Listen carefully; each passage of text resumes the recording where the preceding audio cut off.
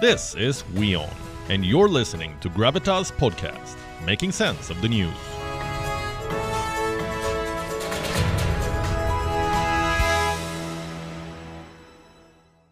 We've been here in Kiev for almost a week now, and we've been tracking the diplomacy, the military drills, all of it.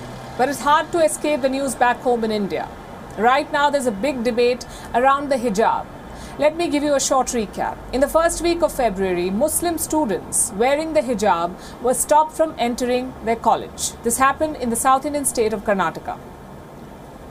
The students argued against this decision. They said that their fundamental rights were being violated.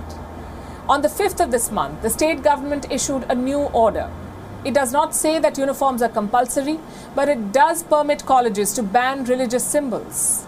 And since then, the situation has spiraled. There are protests, counter-protests, some reports of violence, even baton charging by the police. It's a very charged-up atmosphere. In such situations, rational debate takes a back seat. When you're emotional, you don't think right.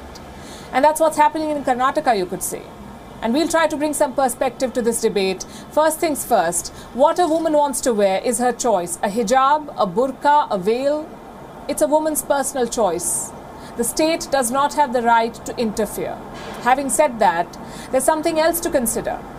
Is this choice an informed one, or has it been forced upon the women? And here's why I ask this question. Because a hijab means different things to different women in different parts of the world. In Afghanistan and Iran, for example, it's a symbol of oppression. In America or Europe, it could be a symbol of religious pride or identity. So the hijab is not just a piece of cloth. Its meaning depends on the context, on the kind of society you live in. What is that context in Karnataka? The fact is, we don't know. Maybe it's choice for some. Maybe it's enforced on others. The question is, how must the state navigate this dilemma?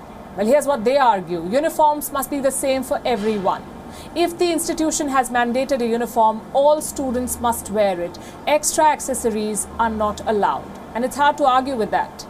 Because what does the word uniform even mean? Something that is constant for everyone. Uniform. If you add something to the uniform, it defeats the whole purpose. Just think back to your own school days. We've all been pulled up by our teachers, maybe for a colorful headband or a bit of nail polish.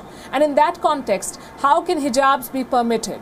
The students, on the other hand, are talking about the Constitution of India, specifically Article 25 of the Constitution, the right to freely profess and propagate your religion. Today, the Karnataka High Court took up this matter.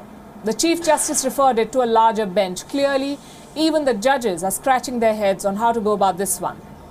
But we're not focusing on the legality of it. We're focusing on the social aspect today. Why does every debate boil down to a woman's attire? Just think about it. When we talk about culture, a woman's attire pops up. When we talk about communal honor, a woman's attire pops up. When politicians play electoral games, again a woman's attire pops up. What a woman wears is her personal choice. Let me repeat that. It's not an election strategy. It's not a community's monopoly. And if we are talking about religious customs and sanctity, here's something that you must know about the hijab. The word hijab appears 8 times in the Quran. It simply means decency or modesty. And by the way, it's applicable to both men and women. So how did the hijab turn into a controversial choice only for women? Thanks to patriarchy. These considerations must feature in the debate that India is having. It cannot be one rule for all. At the same time, it cannot be one oppression for all. Religious expression must come from personal choice, informed personal choice, which is why this debate is so very complicated. But I'll tell you what's not. Law and order. Hooligans have no place inside college campuses. If you want to enforce a uniform, the college principal, the college authorities can do it. You don't need ruffians from outside threatening students. This has to stop immediately. So to sum up, 3 things must be priority right now. Number 1, respecting informed choices. Number 2, respecting rules of the institution you study in. And number 3, maintaining law and order. Schools and colleges are for education, not for religious politics and intimidating students.